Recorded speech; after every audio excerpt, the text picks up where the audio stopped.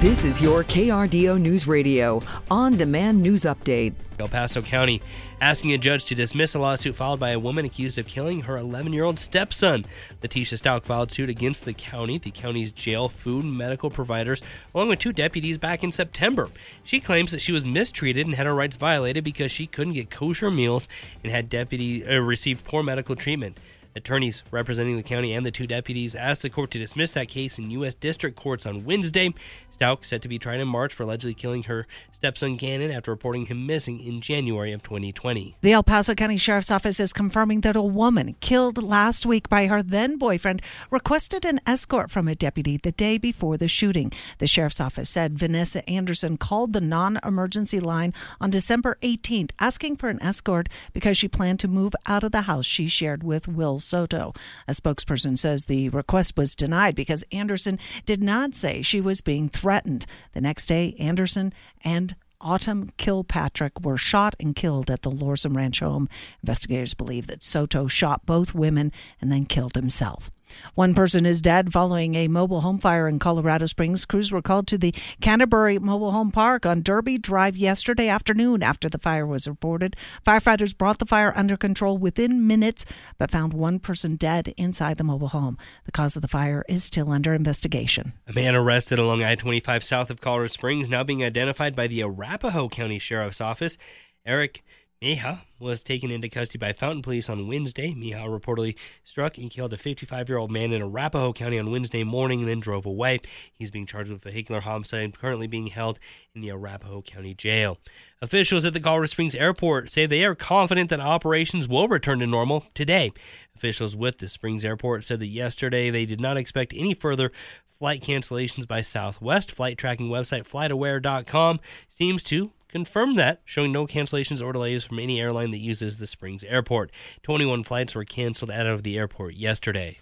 Consumers and chefs alike have found themselves scrambling for the past few weeks, met with empty store shelves and skyrocketing prices for eggs. A new law requiring all state retailers to sell cage-free or more humanely produced eggs that takes effect Sunday could be exacerbating the problem. Shoppers like Steve Leo and Mundy Ross say that finding eggs has been nearly impossible lately.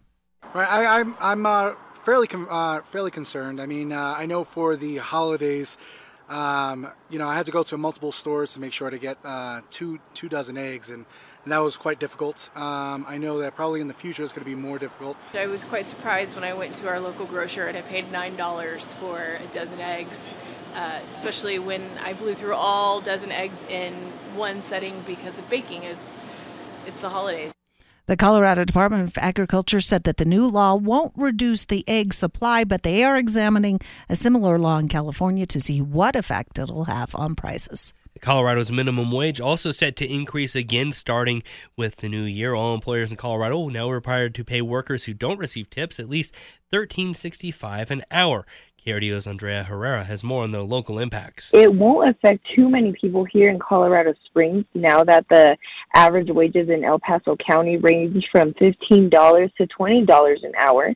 And those numbers are based off of the current job openings in Greater Colorado Springs, which is why economic expert Tatiana Bailey says, although this is a positive thing, it won't really affect employees as much as it will affect consumers because of the possible increase that we will see on produce and things like that.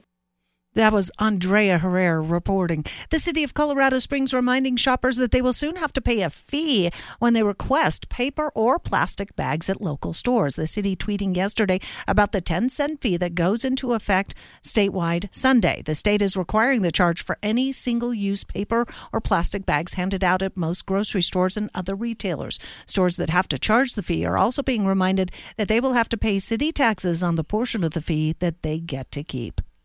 A New Year's tradition that's lasted for 100 years set to begin again today at the foot of Pikes Peak. The Adamant Club will set off on its annual journey climbing the summit of America's Mountain to set off fireworks to ring in the new year. The group will start at Bar Trail this morning and camp along the trail overnight. They'll continue the trek tomorrow, setting off the special 100th anniversary fireworks display at 9 p.m.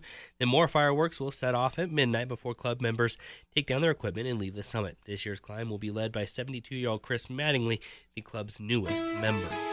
Comfortable conditions expected today. Nice rebound with temperatures, few clouds. That sun going to be out in full force. With that, 47 degrees going to be our high here in the Springs. 50 over in Pueblo. What we watch for your day Saturday, temps warm up just a bit more. 50 going to be our high in the Springs. 57 over in Pueblo. Very nice holiday weekend headed our way.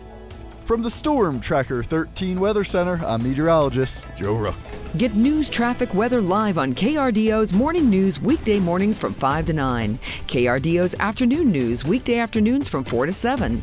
On KRDO News Radio or anytime at krdo.com.